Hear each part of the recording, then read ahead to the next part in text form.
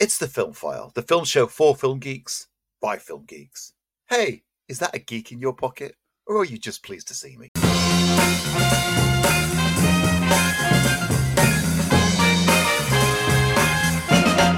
Hello and welcome to the Film File. I'm Lee Ford. And I'm Andy Meakin. And yes, 2 weeks in a row, no major screw-ups, so that means all is good on our end.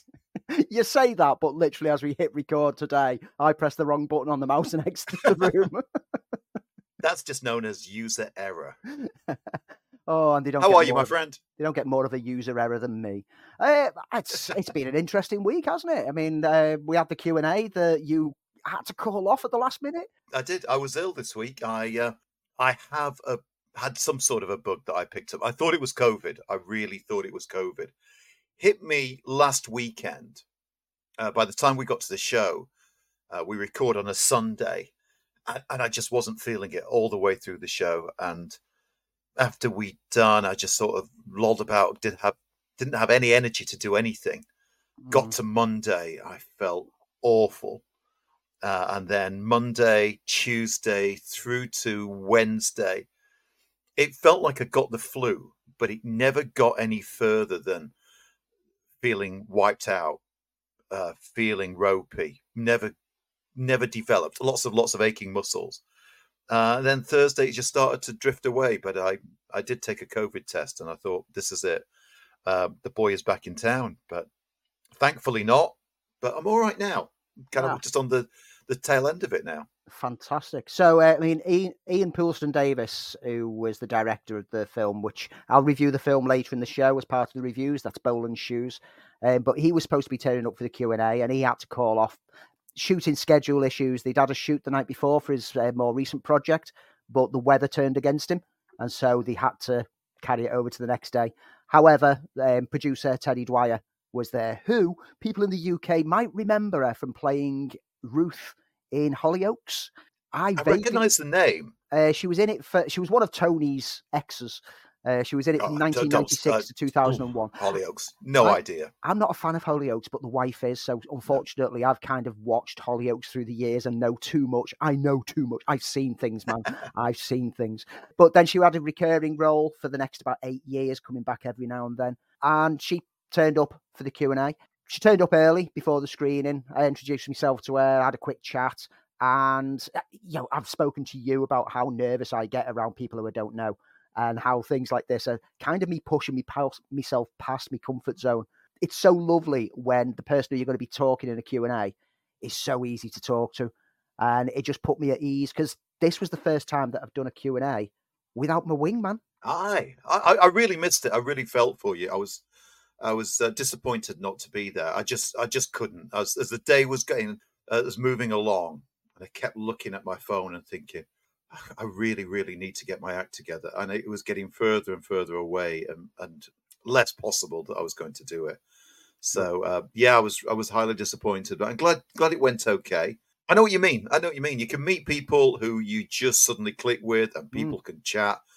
People are open to what you're saying. Occasionally, and it's only happened to me occasionally, you get no spark, you get no connection with the person that you're interviewing. Yeah, I mean, when we did the Oxide Ghost one, I think the rapport on that one was fantastic. Yeah, we had a really good chat, and I got the same kind of vibe with Terry, because that's good. Whilst I had my questions that I wanted to get through, we just got conversational around it, and we're quite jokey with the audience, and like the audience came out with some good questions as well. But rather than just focusing purely on this film, I used it as an opportunity to talk to a producer and get a producer's standpoint on what the industry is, and particularly, what does a producer do? How involved is she with the actual set aspect of it, or is she behind the scenes? And then I drew upon I told her before we went in, it's like, I'm not going to avoid the whole soap opera thing. I've got a question on soap operas.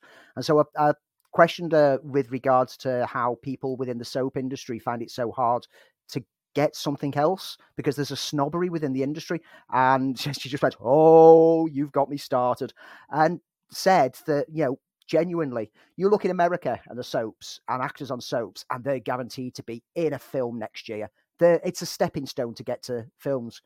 The UK, you're in a soap and you struggle to find work afterwards because everyone looks down on soaps. Yeah. It's not as bad as it used to be. I mean, I think things like Ian McKellen, like popping up in Coronation Street a couple of years ago, have started to give it some credence that, you know, this is actual acting. But it's the pressures of soap work. I mean, they can get the script the morning of shooting, which has changed completely. And there's basically, you're filming in half an hour, you need to know those lines.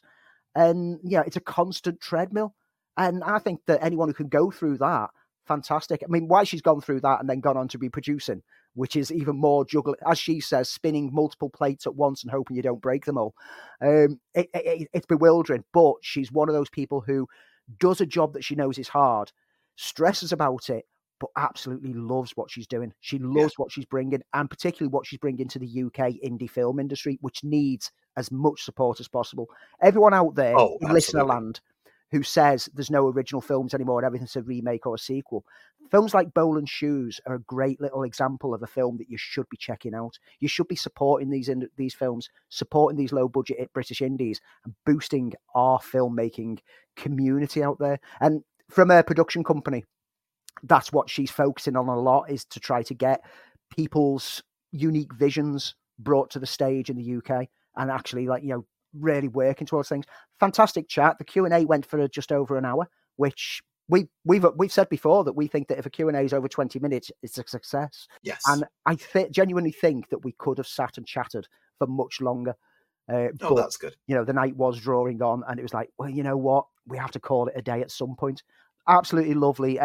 Teddy Dwyer was an absolute treasure. And at the end, she said to me, "It's like, oh, I can tell you've done a lot of these." And I just went, "No, I've done 3 or 4." And she's like, "What?"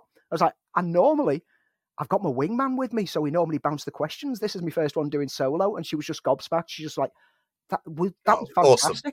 I'm so pleased for you, buddy. I'm so pleased. It was such a boost for me. And it was what I kind of needed this week, because I've been feeling a bit run down. But it was a proper boost, and it's really made me feel, you know, I can do this. You can do it. Well, you've done this now for 185 episodes. 185 episodes. I mean, and sometimes it just feels like you're talking to yourself. Especially when you're talking to me. Especially when there's audio problems, I have to edit it. Yeah, it was a great highlight. It was a shame that you weren't there. I think you would have got as much of the buzz as I did. Listen later on, guys, and you'll hear my thoughts on the actual film itself. For me, I have a music video I'm about to shoot. Yay. So I've been in the treatment. I hate writing treatments. I love writing a script. Hate writing treatments, especially for music videos. And so I've been great song. So it's very easy, and I'm going against the grain. All I can say is Wes Anderson is my influence on this. Don't get overexcited, but just the framing stuff. But I hate writing them. Absolutely, they are a chore to write. I love it when an artist just goes, just do what you want. We'll turn up on the day. Like the Def Leppard stuff I did. Just leave it to you. But because it's a new artist and this is kind of their breakthrough video, it's proving to be just getting it down on paper. I can see it in my head. I know exactly what I'm going to shoot on the day. But at this stage, it's like, I've got to get it down on paper. Hate it. So that's what I've been doing most of today, and then getting distracted by Apple Plus TV, for instance. I get it. I mean, you know, I've said before how I get procrastination disease constantly. I'm always distracted by other things, and especially Baldur's Gate 3 at the moment, which is absolutely taking every moment of my life. I'm hearing that. You are lucky that I have not got my console in front of me and playing Baldur's Gate 3 at the same time as you're sat in front of me trying to record this at this point in time, because I am so addicted to that game. I've got to find a new game, actually. I have to find a new game. I don't know what. Waiting for Spider-Man 2, I guess. Spider-Man's only a short distance away. It's not long to go now. Time for birthdays. Yeah. So, hint. My birthday's March, so it's just in time for Christmas. Yeah. If you want to give me an early Christmas present, either that or those glasses. We need to hashtag this so we can get Sony to send us a couple of review discs. Either send us that, or if someone wants to get me those glasses that you brought as the neat thing a few weeks ago. I mean, by all means, send them our way. We're happy to try them on. We'll take everything for free, let's be honest. Yeah. We want free stuff now. We've done this show for 185 episodes. We want free stuff. Freebies. We want it now. So let's get on with the show. As ever, we do our social challenge. And you good people, generally respond to our social challenge. So we asked the question.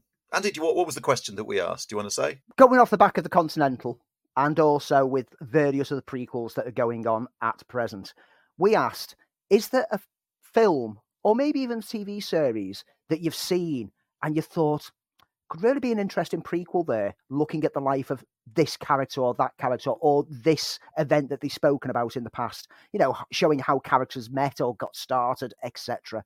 And to be honest, I struggled with this one. Oh, did you?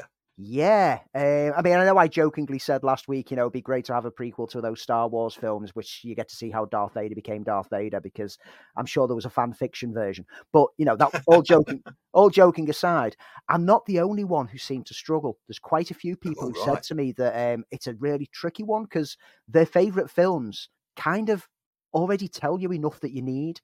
And because of the amount of times that a prequel has kind of soured the experience, they're hesitant to put something forwards. But on that note, we did get some responses. Via Spotify, Carl Hodkin said, I'd love to see a TV series of JD and Turk's college days before they start as interns at the Sacred Hearts Hospital. I think JD has flashbacks. Yeah, he did. But a series would be hilarious. I miss Scrubs. And I'm there with you. I don't miss the spin-off series that they did once the main series ended. That deserved to stay in the bin. I'm kind of there with you for seeing like all the fun that they got up to while they were in their college days. But I do think part of the charm of JD and Turk's whole comedic bromance is that Zach and Donald are such good friends themselves, and you can get that carries through. So they'd have to be very careful with the casting if they were to make a prequel series to Scrubs. Yeah. Over on Twitter, JP Wooding, the original Get Carter could have had some decent prequels. Yeah, I can see that. I like that. Still seeing Carter as an assassin before the events of going up to Newcastle. Over on Blue Sky, Tiny Burrister, I think I would have loved either Jack Burton stories before or even after the one where he defeats Lopan. Yeah. We want to know more about Jack Burton. There's some good stuff. And I suggested they should get on that idea and cast Wyatt Russell in the role. Dennis Obi on Blue Sky. Don't really have a certain story or person they'd love to see. Often the unknown part of a great character makes it more interesting. Star Wars has some of the worst background story, which, that's a valid point. He said, don't get me wrong, he loves Star Wars, always ready for some new content, but when it gets like this, Anakin built C-3PO, what on earth? It's laboured kind of prequel stuff, and that's why people struggle with this one, because we've seen how poorly it can get done. Characters like Jason Voorhees, Michael Myers, I know enough of them, don't need to know more. Yep. Look what Rob Zombie did with his adding a 30 minutes prequel elements to his Halloween remake. Awful. And then he asked whether I'd ever seen the prequel to Silence of the Lambs, which I assume he meant Hannibal Rising, which was garbage. Yeah, there have been some pretty terrible versions of it. I'm going to point out as we get through some versions which I think have been pretty good, some prequels that have been interesting. I've said that, for a proper prequel for Silence of the Lambs, just watch Hannibal, the TV series, and that's how it should be done. Perfect. Over on Mastodon, Ashley Porciuncula, both sets of parents from Meet the Fockers. Most characters in Triangle of Sadness. Emmett Brown from Back to the Future. I'd love to see a prequel with Emmett Brown. And Miracle Max and his wife. So there's some characters that they'd like to be explored in the prequel things. I think Emmett Brown could be an interesting one. Yeah. The Young Adventures of Young Emmett. Cole Mulhall would like to know how Saunders ended up in Vienna in The Living Daylights. Salty Red Popcorn, who proves that he listens to the show, because said, considering this was prompted by the Continental, which we didn't mention on the socials, but we mentioned on the show. Thanks, Salty Red. I know you listen. Would it be wrong to mention Nobody? No, wouldn't be wrong at all. I think there's some interesting backstory for the characters in Nobody. And also wouldn't be averse to some family film about the teenage adventures of young Emmett Brown. Seems that Emmett Brown's a popular choice. Yeah. People love that Back to the Future. No one wants a sequel to Back to the Future. No one wants a remake. But everyone would be quite happy with prequels. Over on Facebook, Lindsay Story. Love to see Rocket and Groot film, how they met. Don't know how it would go without James Gunn's touch in there. But, yeah, having read comics and knowing the backstory of them in the comics, there's plenty of story opportunity there for Rocket and Groot teaming up and how they bonded.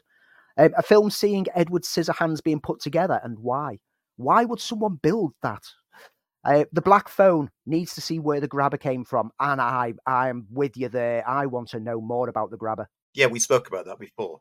Owen Cooper, Knives Out prequel following Benoit Blanc's first case. Wouldn't it be interesting to do a Benoit Blanc's first case where he's rubbish, where he's absolutely rubbish at deciphering clues because he's never done this before. I could be there for that. Texas Chainsaw Massacre, showing why Grandpa was the best there ever was, but not one about Leatherface all over again, because we've already had one prequel which went the wrong way. And a Shining anthology film showing the hotel's history over the years and how certain ghosts came to be good. That's good. I think we've got a winner there. Owen Cooper. That might be. That might be bonus points at the quiz for that one. Well done. I came up with a Miss Marples as a young lady, as a late teen detective. Why did she never marry, and why did she become a detective? I just thought that was an interesting take on a character. Why did she become a detective? That could be an interesting approach. My mum stated her obvious, Waterworld. She loves Waterworld. How did that world become like that? Who were Enola's parents? What's the Mariner's backstory? Yeah, again, there's a lot of different things. Waterworld was such an edited mess that you do feel that they've cut a chunk of the backstory out of it. And maybe build a film around then. It's got a cult following. People love it now. Yeah, everyone hates we should it talk about it. Let's do it. Helen Blair, she's going with Disney villains that she wants. She wants an Ursula film and an Ursula and Triton backstory film with Melissa McCarthy reprising the role of Ursula from the recent live-action Little Mermaid. And I am so there for that, because Melissa McCarthy, yes, I don't like Melissa McCarthy, but she owned that film. She was amazing as Ursula, and I'd love to see what led to her banishment. I think there's something there. They could really do like a Maleficent with it, where it's like a misunderstood bad character. Al B said a prequel to The Thing would be really good. Obviously having a bit of a joke there. So. Yeah. I mean, it would be really good. If there was a really good one, there would be a really good one out there, better than the one we got. Yeah, I mean, we almost did have a good prequel, but then they shat a load of CGI all over the. It was nearly there. It wasn't as awful, probably in memory, as it was when we saw it. But yeah, they kind of screwed it, really. Yeah, screwed the pooch on that one. Another one that you threw out on Threads. No one's on Threads, but if anyone is on Threads and listens to the show, please answer on Threads. We feel Threads. Lonely over there. You said that not a movie, but a Disney Plus series, Tales of Asgard, about the adventures of young Loki and Thor. Again, coming from the comic book perspectives. Yeah. Yeah. There's stuff that can be delved into on that aspect. You could totally see it with a new set of actors, even a new Odin in it. You could completely play in the Asgard world and find out how that kind of relationship formed between Loki and Thor. Scott at work said he'd like to see, and I saw someone else come out with something similar in response to a very similar question that went out during this week from someone else. Not going to hold any names to account, but that account has now been blocked. But someone answered their one with The Matrix, Morpheus. What made Morpheus become so sure of the following? What made him become like the prophet that he basically was? What is his backstory? What was he before he got extracted from Matrix? I think with the Matrix, there's a lot that you could do. There's a load of characters that you could go, what were they before and how did they get out? It usually works best with secondary characters that you explore those.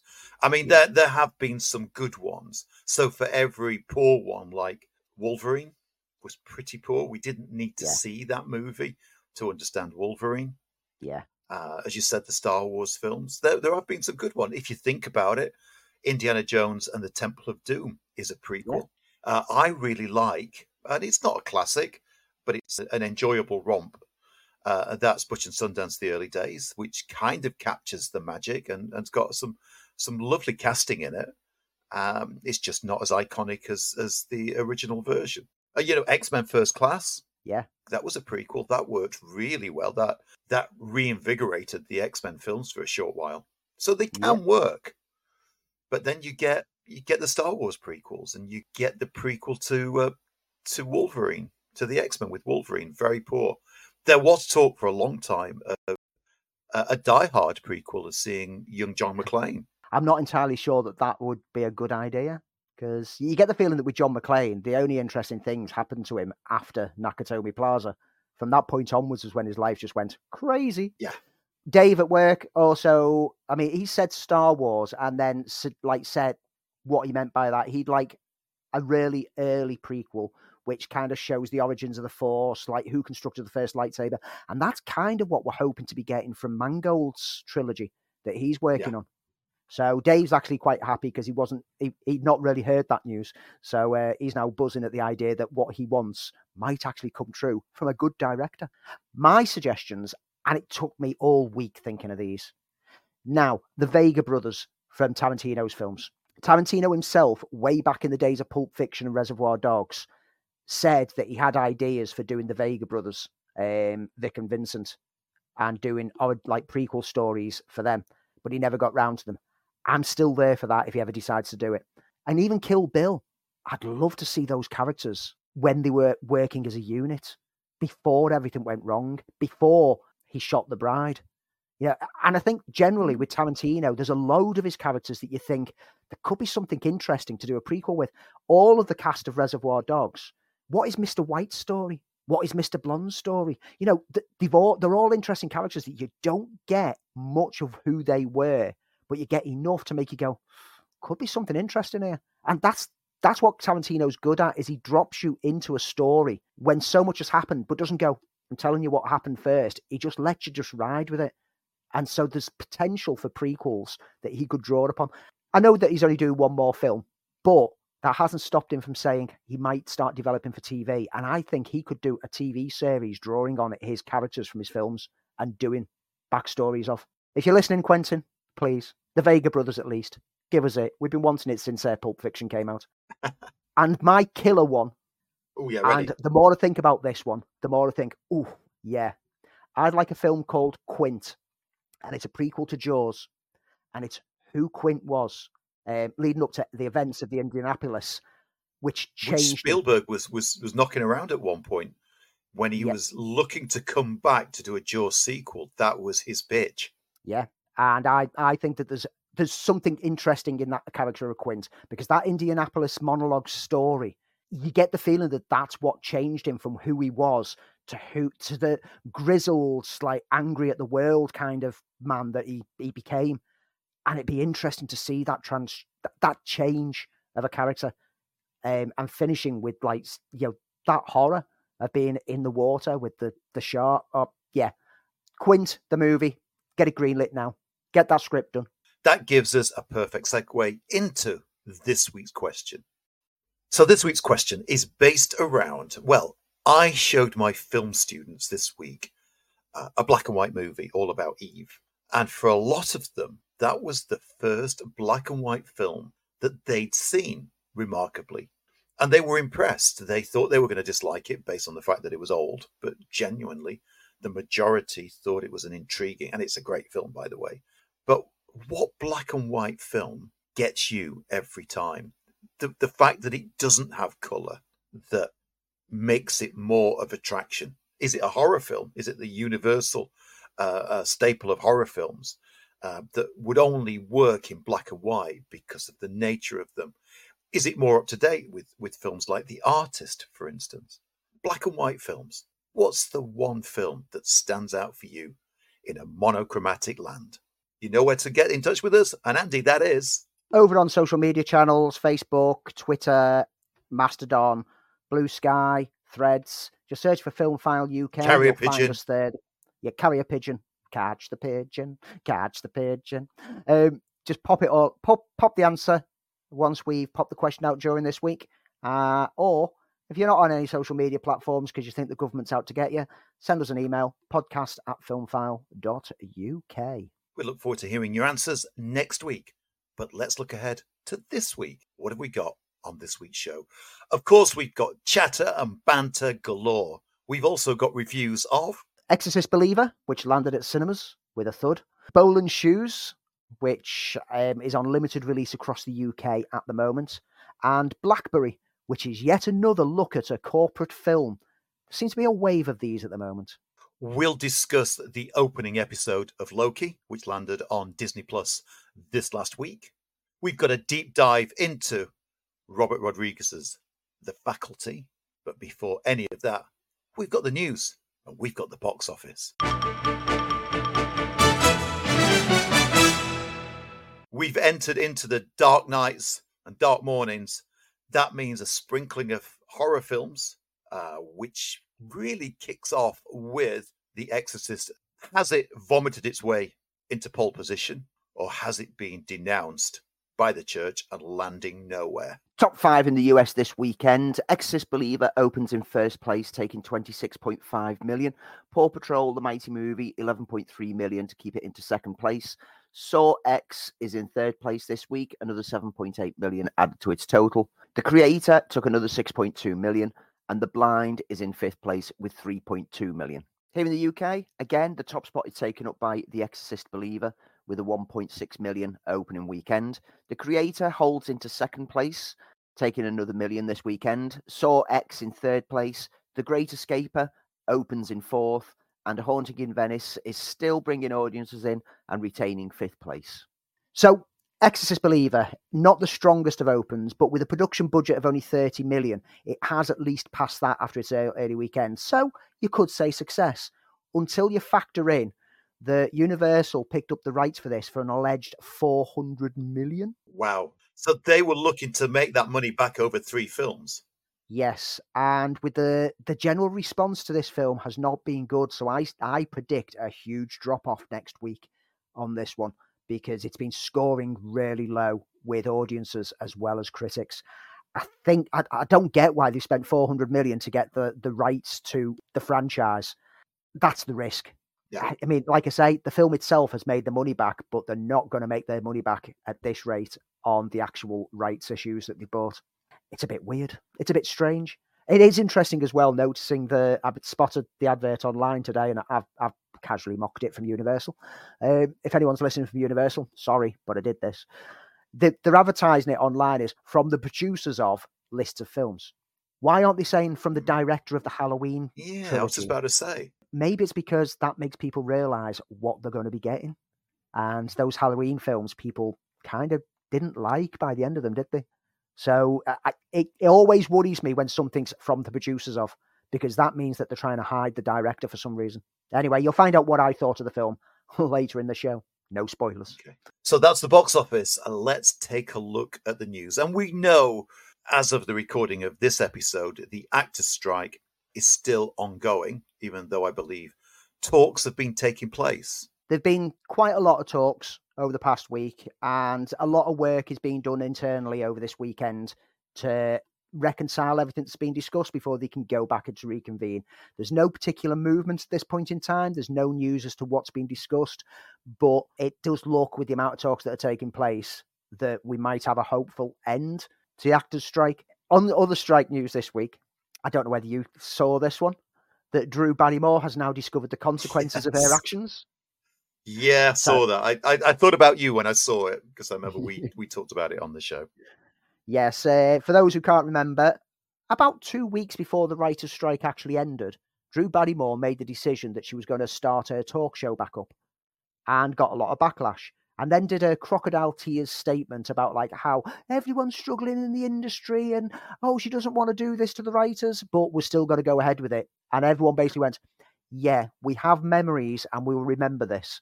And then she got to the end of that week and went, oh, I've made a mistake. No, I'm not going to start filming again. And literally 4 days later, the writer's strike was over. So if she had waited, she wouldn't have had all that backlash. Well, her writers have decided not to go back to work for her. And good, because you get what you deserve. Well done, Drew Barrymore. You made enemies. I don't know where to go from that one. I'm going to try and give something a little bit more upbeat. So we've been talking about the Fantastic Four for ages, and during the strike, there have been a litany of casting ideas. However, were some of them right?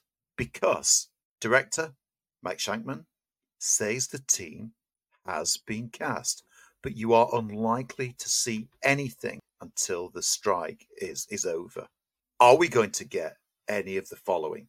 Are we going to see Adam Driver, Jake Gyllenhaal, Matt Smith, apparently all in the running to play Reed Richards, Vanessa Kirby, and Joseph Quinn? Are they a lock for Sue Storm and Johnny Storm. And from The Bear, Eben Moss Backrack.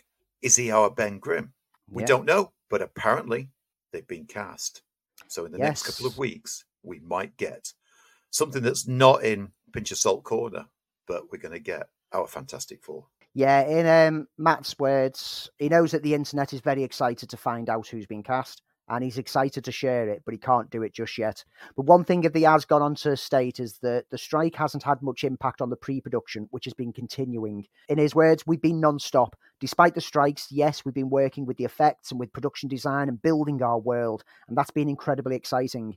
You know, how do you translate those skills into live action in dynamic ways? Because some things that work beautifully in John Byrne and Jack Kirby are a little tougher when you're filming them, as evidenced by the previous Fantastic Four films. Yes. How do you make sure that things are exciting, but also grounded in a scientific thing, which is also a part of the Fantastic Four that I love? There's some stuff I'm super excited about. I can't say too much. We don't know how much this is going to differ from Tim Story and Josh Tranks's attempts to bring it to the screen. All that we know is that he said that we're doing things very differently from a story standpoint, from an approach to the filmmaking standpoint that really fits the material. Fantastic Four is scheduled to be released on May the 2nd, 2025, if the strike ends soon. We're just now at the stage that we're hoping that the strike ends so that we can start to see things go into production. But it is nice that they're spending this time to work out the effects work, the vision, etc., so that once they can start filming, they've got it all set as to where they're going to be going with it, rather than film it and then go, cobble some effects together afterwards. So I actually think that this could benefit the film, because it'll give the effects studios that pre-planning time to start to work out what works and what doesn't before it gets filmed. I don't know much about this game. You're our resident game expert. Cyberpunk 2077. Now, I know the legends of it being a truly difficult game, not in the way that it's played, but it had an initial and disastrous release. Anyway, it's now been confirmed that a live-action adaptation is in the works from a media company with some serious jowls to them. CD Projekt Red, the video game developers behind the Witcher franchise, has announced that they'll be collaborating with Anonymous Content to develop a live-action project set in the futuristic world of Cyberpunk 2077. The media company is behind the Emmy-winning series True Detective and Mr. Robot, as well as award-winning films The Revenant and Spotlight. So it's at early stages right now.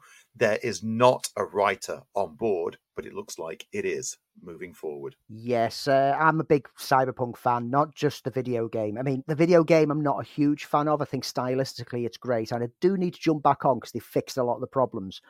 But I'm an old role player. I used to play Cyberpunk 2020 tabletop RPG. So I know the lore, I know the history, and I know what can be done with that. And Cyberpunk itself was inspired by things like Neuromancer, all the writings of William Gibson, Philip K. Dick, all that cyberpunk text novels that are out there, which opens it up for so much of a beautiful world. The world that was created for like the tabletop game and also the video game of Night City is such a perfect setting. You think Blade Runner and that kind of like city tech design, that's what Night City is. That's what Cyberpunk is. Style over substance, but it's with some great action. Matrix is elements of Cyberpunk in there.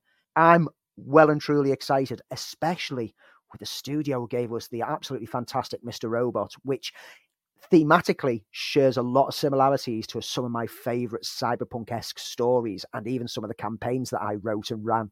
So I am well and truly up for this. Cannot wait. I want to just quickly flip back to casting rumours, because we also know that James Gunn has said that he has cast more roles in the upcoming DC. Again, we have to wait until the end of the strike.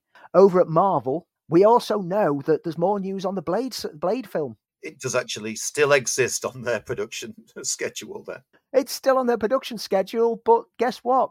It's gone back to writing stage again. They've scrapped the script and starting again. This is like the 14th time or something that they've started again. I'll do it. Look, guys, just give me a call. I've got an idea. I've got a take. Just give me a call. I'll do it. The last time that there was a complete rewrite, it was True Detective creator Nick Pizzolatto who was set to pen it. But now that's been scrapped, apparently, and Marvel have called for a total revamp of the last draft. The French filmmaker Yann Demanga, who gave us 71, is still attached to direct whenever that happens. Alongside Mahershala Ali, it was going to star Mia Goth, Delroy Lindo, and Aaron Pierre. However, the shutdown took place, and now there's going to be rewrites. We don't know what's going to happen by the end of this. It could be a completely different cast by the end of it. I think Ali's really being patient at this point in time, because I think he was like 4 years old when he first announced that he was casting the Blade movie, and the guy's like approaching 97 now. Yeah, he is producing it as well, so he's got to be involved in that creative process. So maybe it's him. It's still slated for a February the 14th, 2025 release, but don't expect that to stay, especially when it's now looking like Marvel are reshuffling a lot more of their stuff, particularly when it comes to their Disney Plus series. It's looking like next year we're possibly only going to get Echo and Agatha, Darkhold Diaries, and maybe Ironheart, but maybe not. We already know that Daredevil Born Again is now, because of the halt on production, looking like it's going to spill over into 2025. Everything's getting shuffled back. So I wouldn't be surprised if Blade ends up getting shuffled to the back end of 25 or even into 2026 at this rate. So he's apparently been wanting to do this for 50 years since he saw it for the first time. And then he had an epiphany. And it's a movie that's going to require a lot of growth and a lot of tools. But it seems that there is a production start date for Guillermo del Toro's upcoming Frankenstein adaptation.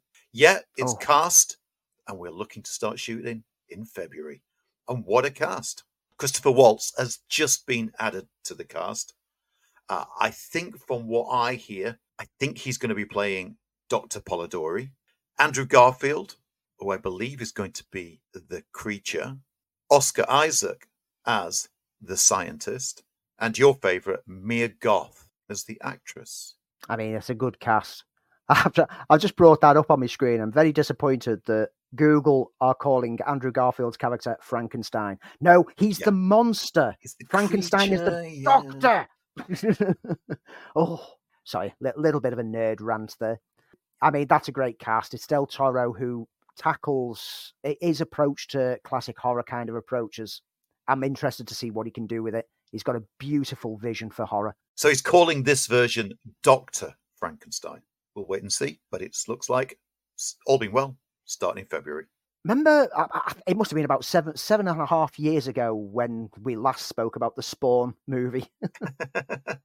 Yeah, it was at the time we first started talking about Blade. There's been talk of the Spawn movie basically since the last movie came out, and nothing's ever happened. But in recent years, it's kind of picked up pace because Blumhouse picked up the rights. A very succession of writers were linked to it. McFarlane finally accepted that he can't write, so let the professionals do it. And he can't direct, so let the professionals do it. But Jason Blum spoke with comicbook.com during press for The Exorcist Believer and has set a firm target date for the film. 2025 is when Spawn is going to come out. I stand by that. Okay, Jason. I'll believe you when it happens, but, good on you. McFarlane, for those who don't know who Spawn is, it's a character that Todd McFarlane created after leaving Marvel, and it's a supernatural hell warrior who is on Earth as a trial and test, but wants to regain his humanity, having lost 5 years of his life due to his bargaining with the devil. McFarlane describes the tone of the film to be something between Amazon's The Boys and a traditional horror movie, and he says that the plans for the film are ambitious. They're not looking for big extravaganza, but they're also not looking for an $8 million horror movie budget. We're taking a pretty big moonshot of what we think we can pull off in Hollywood. If we can pull it off, it'll be a big deal financially. Once you get into those conversations, they're going to want to do it a way that they can do it and get their money back. It was previously adapted to film way back in 1997, and there was also a fantastic HBO animated series which came out around about the same time, which I always advise people, watch the animated series, don't watch the movie. It was generally assumed that it had been shelved, that it had been forgotten about, but it has now been revealed that Labyrinth 2 is still in development from director Scott Derrickson. Scott Derrickson at the moment is promoting his segment of the VHS series. VHS 85. Yeah. He said it's hard. It's a hard project to turn into something commercially viable because it's so imaginative. But if we can find a way to do it and do it cheaply, then we are still looking at making this film happen. Do we need a sequel? I don't know. It's one of those films that I don't really think there's a necessity for it. They've been asked how would they handle the Goblin King character, especially in the wake of Bowie's passing. And he said that it's still in kind of development. He can't say, as in his words, I think we had a really cool idea, but I don't want to blow that in case the movie does not get made.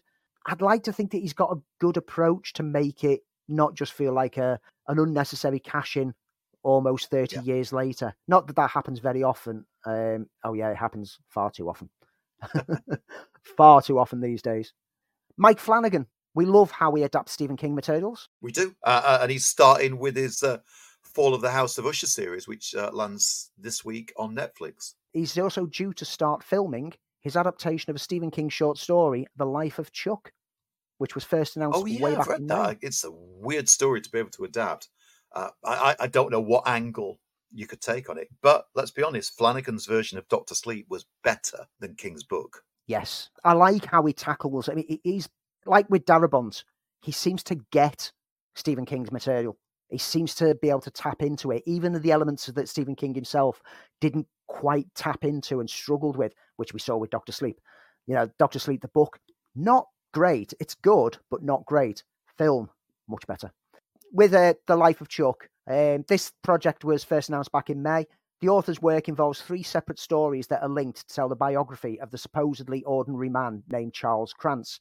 However, the story unfolds in reverse. It begins with his death from brain tumour at 39 and ends with his childhood in a supposedly haunted house. Part of the 2020 anthology, If It Bleeds. Yeah, I've read that. It was one of my neat things, in fact, this book. And casting, which was announced way back when it was first pitched.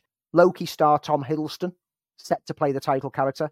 And Mark Hamill is playing the role of Albie once the SAG-AFTRA interim agreement allows them to film. Chris Rock is working alongside producer Steven Spielberg to direct, yes, you heard me correctly, direct a Martin Luther King Jr.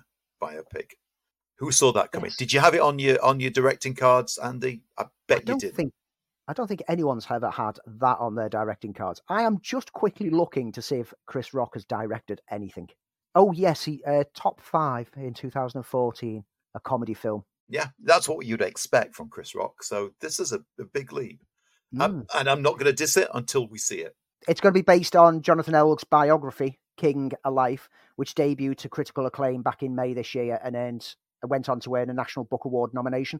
The film draws upon newly unearthed FBI information on King, with the publisher calling it an intimate portrayal of King as a courageous but emotionally troubled individual who demanded peaceful protest while grappling with his own frailties and a government that hunted him. Very interesting subject matter. Is Chris Rock the right man for it? I guess we'll find out. But if he succeeds in this, if he knocks this out the park, I think this is going to change a lot of people's opinions of what Chris Rock can do. Yeah. I'm always interested to see when an actor suddenly takes up a hefty project which seems out of their normal forte, especially to go and direct it. Let's see. Quickie news to round off. First of all, apparently the new wave of DC films are going to shoot primarily here in the UK. It's like it's coming home. Yeah, like a tradition. You think about Batman, first Superman movie. Yep. Warner Bros. Discovery is expanding its Levingston Studios complex in the UK to serve as the home base for DC studio productions, as well as DC studio chiefs James Gunn and Peter Safran, who were reportedly consulted about the plans. There will be some stuff shot in Atlanta for Superman Legacy, but basically the UK is going to be the home of the mass production of DC properties. So that's something to be proud of. Total Recall might be getting another adaptation. Okay. It's rumoured to be in consideration over at Sony Pictures for another adaptation. We've had Paul Verhoeven's one, which bears no relevance to the books, but it's a great film. We've had Len Wiseman's attempt to adapt the book that turned into a mess of a homage to the original film and missed the book. There's still something there that could be adapted from that book to make it worthwhile. Apple TV has premiered the trailer for The Buccaneers, its new drama series adaptation of Edith Wharton's unfinished novel, which will debut its first 3 episodes on November the 8th, followed by new episodes every week up until the middle of December, which follows a group of fun-loving American girls who enter the tightly corseted London season of 1870s. An Anglo-American culture clash ensues. Apple TV services, of course I'm watching. We've had some trailer drops this week. It's a Wonderful Knife, which puts a slasher twist on a Christmas classic. That looks fun. That looks utter fun. In the same way that Freaky was fun. Yeah, when it was pitched, And I read like, oh, they're going to do an It's a Wonderful Life kind of horror. I'm not sure, but now I've seen that trailer, I'm in with this one. And there was also Silent Night, John Woo's Action Fest Christmas special. Well, it's good to see John Woo back doing action. I hope he gets it to be very John Woo in a kind of Killers kind of way. There was Thanksgiving from Eli Roth. Okay, moving on. on. Whether you caught that one. It just looks like typical Eli Roth, unfortunately. Who thought that swimming pools were scary? Well, according to Blumhouse, Night Swim and the trailer, fear lies underneath the surface in that particular film. There's been a load of horrors trailers. The strangest one for me. Have you seen the Dr. Jekyll trailer from Hammer? Oh, is that the Eddie Izzard? Yeah. Yes. Very, very odd. That's all I can say. There's also another horror film, There's Something in the Barn, which plays on all our fear of there's something being in the barn. Looks a bit generic, but maybe a bit passable. And for the Action Fest, you can't go wrong with a Statham film. And he's got The Beekeeper, which the trailer landed this week. And it is just, this is exactly the same character that he's played in every film since The Machinist. He's playing the same kind of role. You know what to expect. It's Statham with his charm. And I'm there first day. I will be watching this as soon as it comes out. What interested me about that was it's directed by David Ayer. Yes, who we've got some love for here. Maybe not that Suicide Squad film that was edited out of his hands, but we've got love for pretty much all of his other stuff. He's got a unique, sharp eye. And just to round off with a couple more quick pieces, George Miller's Fury Road prequel film Furiosa is apparently looking to have its premiere at next year's Cannes Film Festival. Oh, okay. So it's nearly done then. We might be getting into a situation again like we had this year, where is Cannes really the place that you premiere these kind of films? Expect a lot of negative backlash from critics when audiences find that they love it, because this is not a Cannes film, but it means that it's close to getting finished. And Universal Pictures International are going to be the distributor for the Antoine Fuqua-directed Michael Jackson biopic called Michael, which will star Jackson's real-life nephew, Jafar Jackson, as the singer. Lionsgate will be handling the film domestically in the US, and the film aims to explore all aspects of Jackson's life, including his most iconic performances. John Logan penned the script, and filming is set to begin once the strike resolves. And that is almost it for this week's news. But sadly, before we go, just to mention the sad passing of film director, unique voice of a film director at that. Terence Davis has died at the age of 77.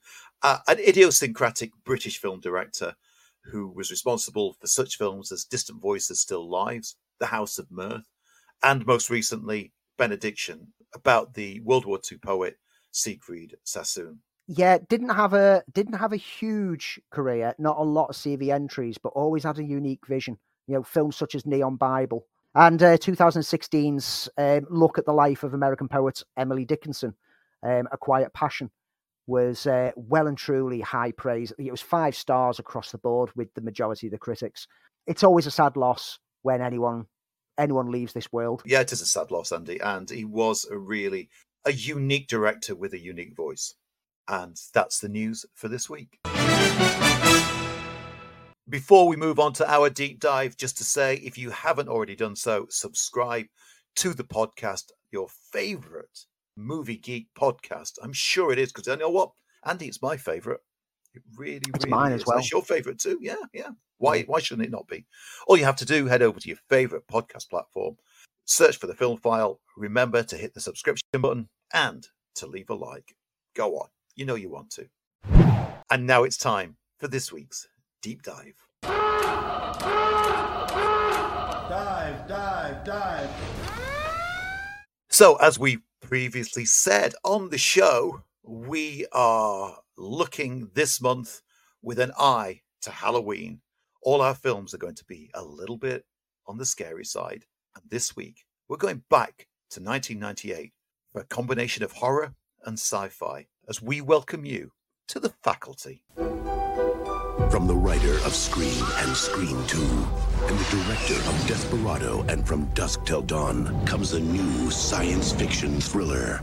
The students at Harrington High have always suspected their teachers were from another planet. This time, they're right. Now, these 6 students won't just question authority. they'll have to destroy it. The Faculty. Directed by Robert Rodriguez, with a screenplay by Scream's Kevin Williamson. The film starred Josh Hartnett, Elijah Wood, Jordana Brewster, Clea Duvall, Laura Harris, Salma Hayek. Came out in December 1998. It was Rodriguez's first studio film, and while it didn't do great at the box office, it has now developed a cult following. Welcome to the world of The Faculty. So we were in an era post-Scream where Kevin Williamson ruled the teen horror films, and Robert Rodriguez had just come off the back end of his independent films. He'd already made El Mariachi and Dusk Till Dawn. This felt like his first proper studio endeavor. And it kind of lacks that kinetic energy that Rodriguez brings to his films. Yeah. But it's an interesting film that upon seeing it again, there's quite a bit I liked. And that's mainly that homage to Invasion of the Body Snatchers and a little bit of The Thing. Yeah, it doesn't fit. When you look at El Mariachi, Desperado, and Dusk Till Dawn, they have his fingerprints all over them. He basically scripted, shot, edited, everything was him. This was a jobbing gig for him.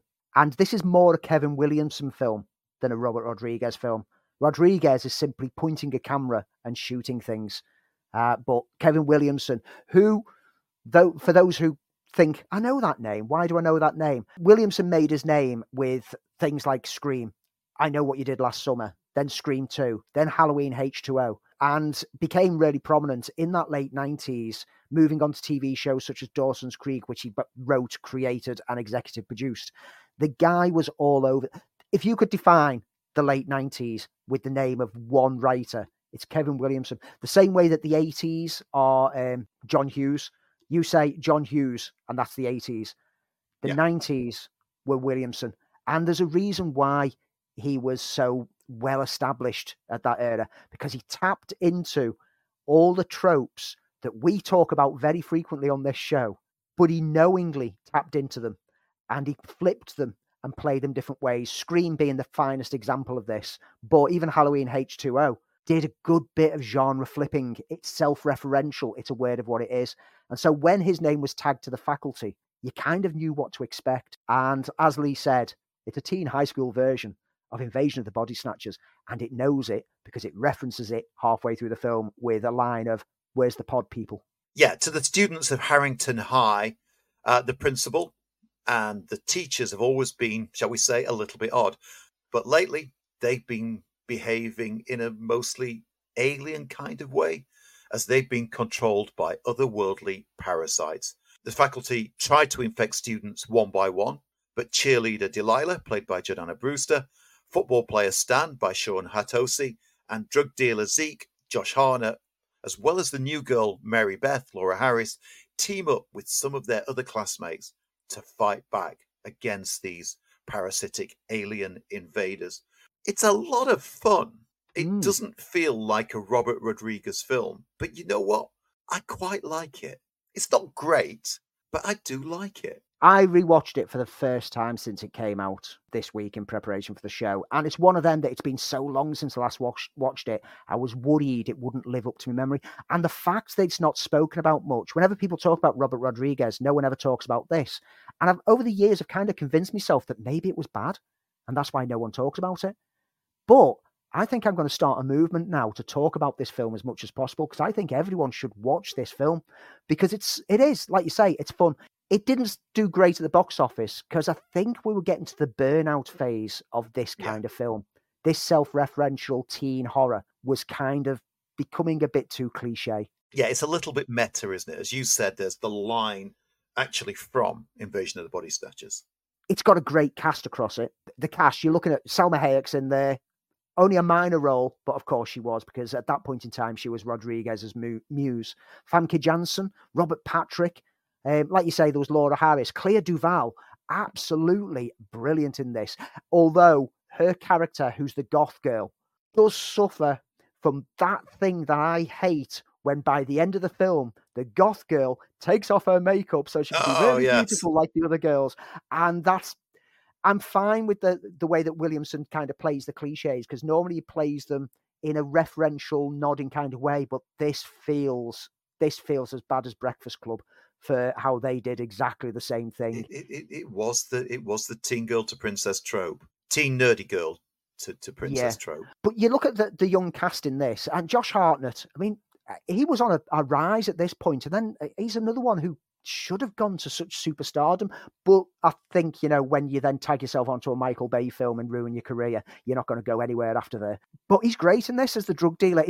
He's not a particularly likable character, but you grow to like him. And Elijah Wood as Casey, the nerdy character of the group. And what I like about this is it plays those tropes of people from all the different sections of the school society kind of have to come together and bond and see past each other's differences to work to stop this menace. It's pure fun. Laura Harris, I forgot she was in this. She was great in it. Magnificent as Mary Beth. She went on to wow me in films such as Severance, or as Daisy Adair in the Dead Like Me series, which was one of my favourite shows of the early 2000s. But it's one of those films that you look at now and you just sit for most of the time smiling and grinning at seeing these faces pop up who you might not have seen on film for the past 2 decades, because most of them kind of stymied their careers just after this, except for obviously Elijah Wood, who had the biggest career move of anyone straight after this, because he finished on this whilst he was becoming a hobbit. Yeah, it fills out that kind of play on the typical high school social horror movies, which were kind of prevalent at the time, but it's done with some great effects, some really clever dialogue, which you would expect from Kevin Williamson. The interplay between all the characters is smart. The action sequences are good. It doesn't feel like a Robert Rodriguez film, but you know what? It is just a good time. You can't overthink it, because if you try to do that, it doesn't work. But it's more than just a typical slasher movie. That sci-fi element gives it an extra point for me. It doesn't rely on jump scares, which is nice. It relies on a bit of an unnerving terror in a close environment. You could even, we've said Body Snatchers, but you could even draw the comparisons to The Thing and just use the school as the isolated Antarctic ice outpost that they're trapped in, and they need to stop the contagion from getting out of there. Everyone seems to be having fun in there. And like you say, the effects are good. They look a bit wobbly around the edges, but even when they're wobbly around the edges, it's done in a way that you kind of go, you know what? That kind of works for what this film is. And as you'd expect from other films of this era, these teen slasher genre, the music in this, it's actually, it's of the age, but it's a fun load of tracks that you just can't help but go, remember this track? This is a nostalgia berry of a film. Because you've got The Kids Aren't All Right by The Offspring in there. You've got the remixes of Another Brick in the Wall Part 2, Class of 99. You've got Soul Asylum's cover version of School's Out. You just basically sit here going, that track, add that to my Spotify playlist. Because Kevin Williamson films always did this. This is a Kevin Williamson film. It's not a Robert Rodriguez film. Rodriguez does a good job of it, but it's got no essence of Rodriguez in it, for good or bad, because bearing in mind he followed this with the Spy Kids films. I think this was the last good Rodriguez film that we could be really, really happy with. But I've got to say, I think we genuinely like it. It's not great. Oh, yeah. But if you want to kill 90 minutes of your time with an enjoyable horror sci-fi romp, then give it a go. In this build-up to Halloween, I think it fits perfectly in with a cold night, glass of wine, and I think you'll have a blast with it. Particularly if you're cine literate, because you'll spot all the nods, all the references, and all the little tropes that they're playing with, and you'll enjoy how they kind of twist around them and have fun with them. And just watch it to enjoy Robert Patrick playing an absolute nasty piece of work, who kind of becomes a nice person when he's possessed. And if we want to join the faculty, where can we find it? Very easy. If you're in the UK, if you've got Sky Movies, it's on Sky Movies right now. If not, go out there and get the DVD or rent it on any streaming service. It's out there. It's well worth picking up, and it's worth adding to a collections. Now I've rewatched it for the first time in so long, I'm going to get myself a nice Blu-ray copy of it to add to my collection, because I will be revisiting this one next year for the Halloween period again. We'll be back again next week with another deep dive. And now it's time for this week's reviews. So, Andy, get the ball rolling with... What are you going to get the ball rolling with? Shall we start with The Exorcist Believer? Shall we? Now, you know that I was quite interested in this. And then I heard your review. And then I heard Mark Commode's review. And as we all know, that Mark Commode is the absolute go-to guy for The Exorcist. It's his all-time. He's the expert. He is the expert. And I heard his. And, man... I've not heard Commode's review yet. I'm saving that until I finish mine, simply because I don't want to be influenced by what he's going to say. Yeah. But I've got a nagging suspicion we're going to say a lot of the same things. Chip. Wherever those girls went, they brought something back with them. Chip. Something's going on with my daughter. It's happening to my daughter, too. Is that Catherine's heartbeat? They're beating in sync. One girl lives, one girl dies. You get to choose. Now, in hindsight, I'm not entirely sure why I was anticipating anything good from this. David Gordon Green has made exactly one film which I enjoyed, Pineapple Express, and even that was probably more down to the writing from Rogen and Goldberg. With his foray into horror legacy sequels of recent years, the dreadful Halloween reboot trilogy, it's not like all the warning signs weren't there. But still, I was given some hope when the trailers landed. They looked decent enough, and as the short-lived TV series of recent years showed, there's a lot of potential to be tapped in the Exorcist franchise. With Ellen Burstyn joining the cast, reprising her role as Chris MacNeil, surely this was going to be a sequel that makes up for the other films that spun off from that classic original. 13 years ago, a photographer named Victor, played by Leslie Odom Jr., and his wife are caught in an earthquake in Haiti. His wife is injured, and the decision must be made to save her life or the couple's unborn child. Cut to present day, and Victor is now a single dad, raising his daughter Angela, and struggling with life's pressures. When Angela and her friend Catherine go missing in the woods before winding up in a barn 3 days later with no memories of the last 72 hours, it's the start of a chain of events that lead the families to believe that the children are possessed, requiring the need of an exorcist to help them, and forcing a reason for Chris MacNeil to pop up. It's clear from this film that David Gordon Green hasn't actually seen The Exorcist. And I posit the idea that he simply read the synopsis on Wikipedia before basing his screenplay concept on what he thought The Exorcist was. You see, despite the title, much of the original film isn't really focused on the exorcism itself, but instead is a character study of Chris and Regan and their relationship, and indeed Father Karras. The possession is central, more as an avenue to explore the guilt and anguish that all the characters carry with them, before the ritual itself delivers the shocking impact. Disbelief in the religious nature of the possession forms a huge chunk of that first film, as a doubter is forced to confront the possible and probable reality that heaven and hell are real.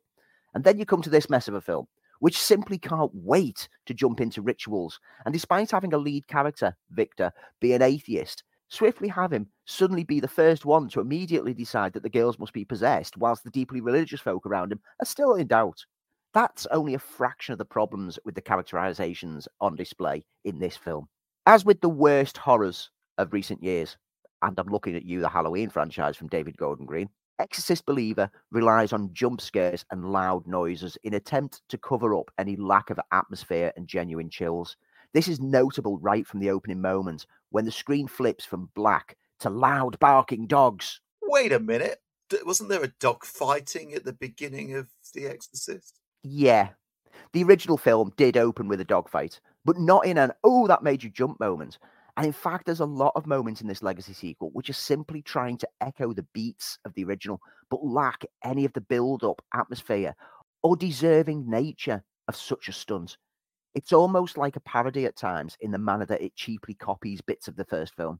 And then you come to the use of Chris MacNeil, who has now become estranged from her daughter Regan after she wrote a book about her experience that strangely covers everything that she wasn't party to and would therefore know nothing about.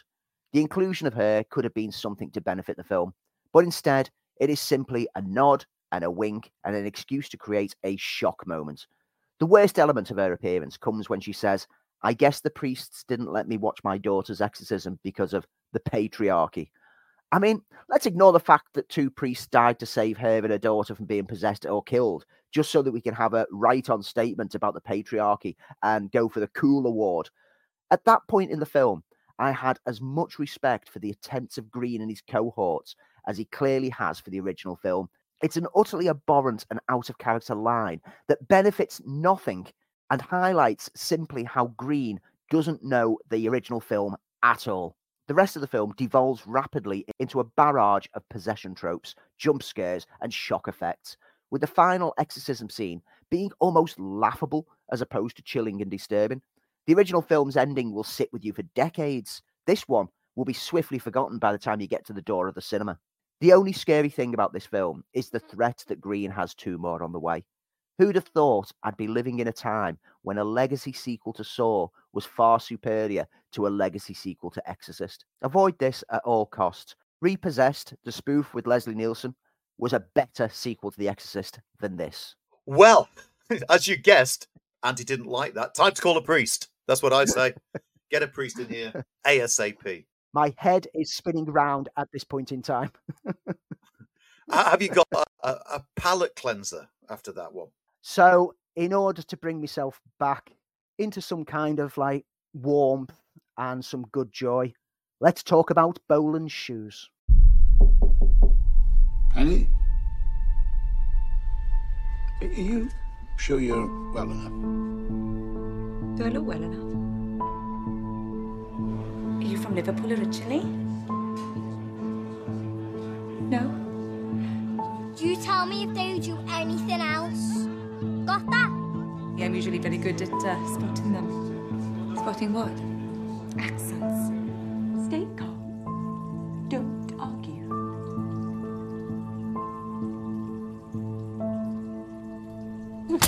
Oh.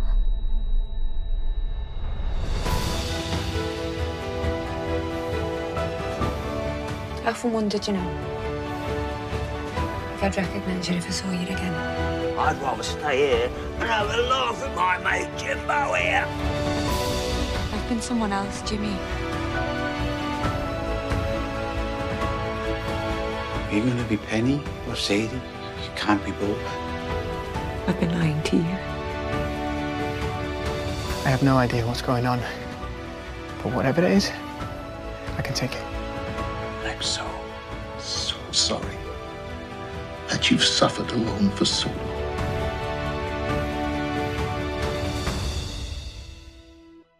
Written and directed by Ian Pulston Davis, and starring Timothy Spall and Leanne Best, Bolan's Shoes is a British drama that focuses on mental health issues driven by guilt that has weighed heavy on the minds of 2 siblings who became lost in the care system over the years. Starting in the early 70s, where a group of children from a Liverpool orphanage are taken to see T-Rex play a gig, something the children and the faculty that operated the orphanage are all excited for. Getting to see the band and seeing backstage was a night to remember for the party. But the part of the whole experience that will have the biggest impact is the terrible crash of their coach afterwards, resulting in the death of several of the group and changing the life paths of the rest. Decades later, Penny, played by Leanne Best, who is now living in North Wales and married to a local vicar, is taking an annual pilgrimage to the grave of Mark Bolan to join others paying respects to the memory of the iconic singer. There she witnesses a withdrawn man, Timothy Spall, who begins blowing massive bubbles for the group before he suffers a massive epileptic fit. Penny recognises this man immediately as Jimmy, a bullied kid from the orphanage she grew up in, who is diagnosed with bipolar disorder. And as the pair reconnect, secrets are unveiled and old regrets and guilt are brought to the surface. The story of this film is packed with a lot of topics all at once, and due to the tight runtime, it does feel a little overloaded at parts, but it's carried along beautifully through the amazing central performances from both Spall and Best. Spall is the big name here, and he's a national treasure of an actor. It would be quite easy for him to step into a project like this and steal the film from underneath everyone else with casual abandon. But instead, he delivers a powerfully understated performance that allows others to breathe and grow around him, and indeed boosts the profile of the supporting cast who share the screen time with him. His character's humble, stooped, awkward, insecure, haunted by memories of a troubled past, and Spall shows it in every glance, every flicker of a smile, every frown, every bit of behaviour. And then you take a look at Best, who has a wide catalogue of support roles in TV and film over the years, but here simply makes you ask, why doesn't she get more central performances? Because she grabs your attention from the start and carries the core bulk of the story and emotion through with her. By the time it gets to her monologue of regrets towards the end of the film, I had tears streaking down my face as I'd completely connected with her on a deep level. The pair together on screen are absolutely magnificent. That's not to say that the rest of the cast aren't. In fact, everyone, right down to the child cast in the opening act, are fantastic. The film looks superb too. And I need to make a particular note about the beautiful side of Liverpool that is glimpsed through an almost dreamlike lens during the scenes when Penny and Jimmy are reconnecting. Being from Liverpool myself, those moments made me homesick and tapped into how those from outside the town could find the beauty that residents take for granted, much like how Penny and Jimmy used to see North Wales as a magical land from their Liverpool standpoint. Again, something I can identify with. This is a strong first-time outing for Ian Poulston-Davis as a writer and director, and the themes within resonated well within me. It ensured that I was caught up in the drama. This is certainly one that I recommend checking out. I was disappointed, as I said earlier, that I couldn't make it. I was looking forward to seeing it, and especially, for the musical element, because that's one of my favourite times in music. And thirdly, we have Blackberry, yet another look at a corporation in a quirky kind of way. That's become a thing, hasn't it? We talked about this the other week. We've had Dumb Money, we've had Air, we've had the Tetris movie, the Beanie Baby movie, and now we've got this. Any good? Picture a cell phone and an email machine all in one thing. What do you call it? It's called a BlackBerry. You guys have no idea how to run a company. If we put more phones on these networks, they're going to crash. You said they were the best engineers in the world. I said they're the best engineers in Canada. I created this entire market. In the middle of a hostile takeover! This is another one of those films in the recent wave of tech nerd culture explorations that takes a sometimes comical look at real-life business. Drawn from the book Losing the Signal by Jackie McNash and Sean Silcoff, the tale follows how BlackBerry started up from financially irresponsible beginnings with the two tech nerds Michael Lazaridis, played by Jay Baruchel, and Doug Freegan, played by Matt Johnson, needing Jim Balseal, played by Glenn Howerton, and his bullish business behaviour to shepherd them to success, leading to the company becoming the original driving force behind the mobile phone industry. However, failure to keep up with the times and financial issues slowly led to the company's downfall. There's a feeling of deja vu watching this film, and even though I didn't know the ins and outs of BlackBerry's start and end, due to other films following similar companies in their paths over the years, it felt like I already knew what was going to happen. But thanks to the central characters being cast so well, it doesn't matter too much, as what we're given is a fun, well-paced insight into not just a slice of time for a business, but the whole journey of BlackBerry from dominant start to 0% finish. Baruchel is central to the whole film, and in his role he becomes almost unrecognisable as an actor, genuinely inhabiting the part of Lazaridis himself. The humour within is sharp, smart and fast, but never feels out of place or laboured or forced in.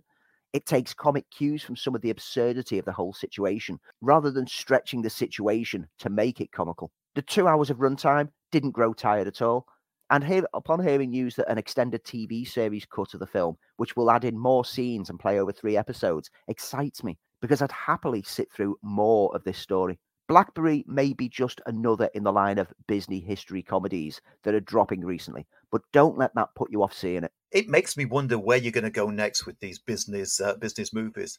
Let's move on to something that we've both seen. And let's be honest, it's no secret, Marvel hasn't had a particularly great 2023. The third Ant-Man movie failed to attract viewers and convince critics. Of course, Guardians of the Galaxy Volume 3 offered a much-needed respite. Then came Secret Invasion, which is widely regarded as the weakest Marvel show released so far on Disney+. However, I liked it. And now we're back in familiar territory with Season 2 of Loki. And the question is, can the charm of Marvel work again with so many recent ups and downs? Anyway, it premiered on Friday. I've seen it, Andy, and you? Yep, I've seen it as well. This is going to sound strange. I've been pulled through time. You just disappeared. I can't keep looking at it because it's horrible. It's up to us to save this place. You've got about an hour. You've got about 5 minutes. You better run! Loki, come on! Absolutely not. Loki Season 2, streaming October 5th, only on Disney+. I think when we discussed Loki Season 1, I actually said to you, I didn't have the love for it that everybody else seemed to do. I felt, and I think it was the fact that it was shot during the lockdowns, that it felt very stagey. Lots of just two characters just talking in a scene with very little moving it along. And I know it's highly regarded as being one of the favorites. And I think that's down to Hiddleston, just because he's so darn charming. I've enjoyed the first episode of this much more than I enjoyed Season 1. I had a lot of love for Season 1, and I approached this hoping they'd be able to follow through with it, because there was that worry that maybe Season 1 was so good you can't really get better than it, and you shouldn't really try to continue it. And I can't wait for episode 2, because by the end of that first episode, I realised that I need Loki in my life every week. Hiddleston's just so effortlessly charming. It's a confusing, muddled plot, and I love it for every aspect of the confusion that it's got. Ki-Hu Kwan is a great addition to the cast. Adds some absolute brilliant comic charm. They do a Bill and Ted's time travel kind of like fixing of things, that something is happening in the past because they're making it happen in the past so they can get something right now. And they're so nonchalant about it. It's just like, oh, is he talking to you in the past? Oh, yeah, that's why I'm suddenly remembering this. Hey, brilliant. I love the fact that it's just playing loose and free with time travel, because you could get bogged down in the specifics of how time travel works, particularly in the TVA, but they just explain it off going, well, that shouldn't happen in here because time doesn't work like that here. It's like, well, it is now. Okay, we're doing with it. It's fun. The energy of it was great. And I do agree with you that last season did feel stagey because of the limited amount of people on sets, etc., caused by COVID. It's broken free of that now. So it feels a lot more dynamic. It feels there's a lot more interaction going on between all characters at once. I am so in with this. This is so much fun, and I can't wait to see how it goes, even though I'm not really too sure what's happening yet. Yeah, I mean, it was overloaded like the first season, especially the very first episode of Season 1. Overloaded with exposition and sort of talk of timey-wimey mechanics. But the plots sticks for this one in a way that it didn't for me. The execution is energetic, engaging and charming, and you have a roller coaster ride with it. Hiddleston loves this character. You can tell his interaction with Owen Wilson is what was missing for me from Season 1. It built, but they have such great screen charisma. There's the mystery. I can't really tell you what was going on. I don't know. But I had a darn good time with it. I am looking forward, like you, for the next episode.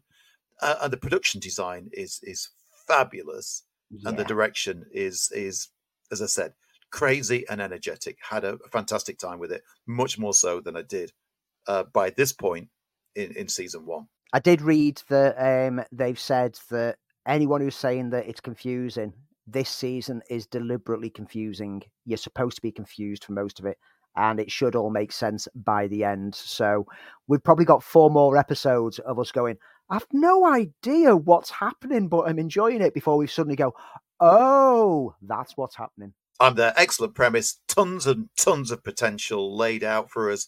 As Andy said, the larger puzzle hopefully will be clear by the end of it, and let's hope that Marvel can repeat some of the same magic, which has looked as though it's been lacking over the last year or so. That's the reviews. Andy, what's going to land over the next week? Get me excited. There won't be too much to get excited at cinemas. There's Some Otherhood, which is another Adam Deacon spoof of adulthood, kidulthood kind of films. Adam, grow up. Friday the 13th gets a re-release for Friday the 13th. Mean Streets gets a 50th anniversary release. Wow. I've never seen it in the cinema. Well, you've got your chance this week. Taylor Swift, The Eras Tour, dominates the box office this coming weekend. The Miracle Club gets released. Cassius X, Becoming Ali, also gets released. Over on streaming and TV, Now TV and Sky is where you want to be, because The Fabelmans lands this week, and that's well worth checking out. And also Champions lands on there this week.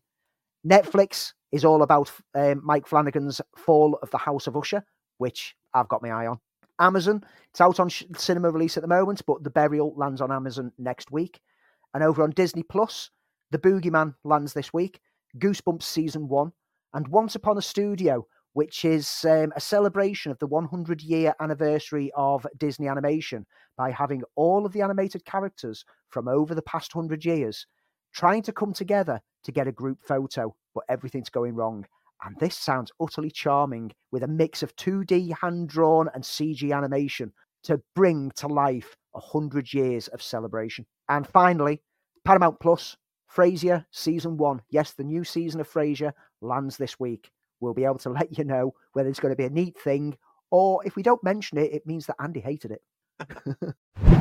And that, folks, that I think ends this particular episode. But before we go, yeah, you know this, it's a time for our neat things, stuff that we've enjoyed, whether that's a book, a movie, a great meal. We don't care. As long as we enjoy it, we're going to tell you about it. Andy, your neat thing for this week? My neat thing for this week.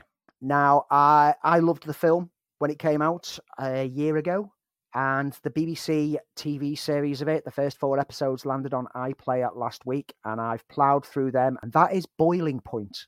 The Stephen Graham film has been expanded out to a TV series set after the events of that single-take film that was just a marvel of cinematic creation. And it picks up on the characters further down the line now that they've got a new restaurant that they're working in, except for Stephen Graham's Andy, who after his heart attack is now kind of alienated from the rest of the group.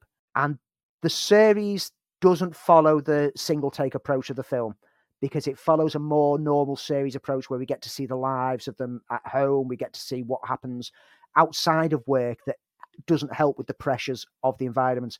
But the pressures in the kitchen are still present, and it's still one of the most stress-provoking elements of this show, the same way that the film was.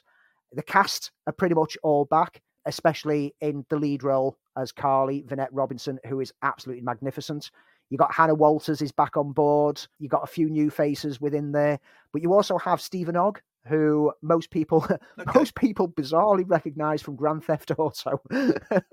And in this one, he plays a new sous chef who comes in on the 2nd or 3rd episode, and he's absolutely magnificent. He's quite creepy and lecherous at times, but all the cast are brilliant, and all of them have got stories that are really deep, meaningful, heartfelt. They're not all likable. Some of them you instantly take a dislike to, but then, as with any good series should do, it puts another perspective on them as it goes along.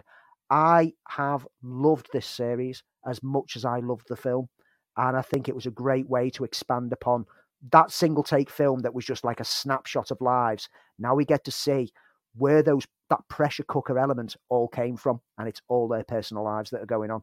Absolutely brilliant. That's on iPlayer at the moment. Get it checked out. Boiling Point.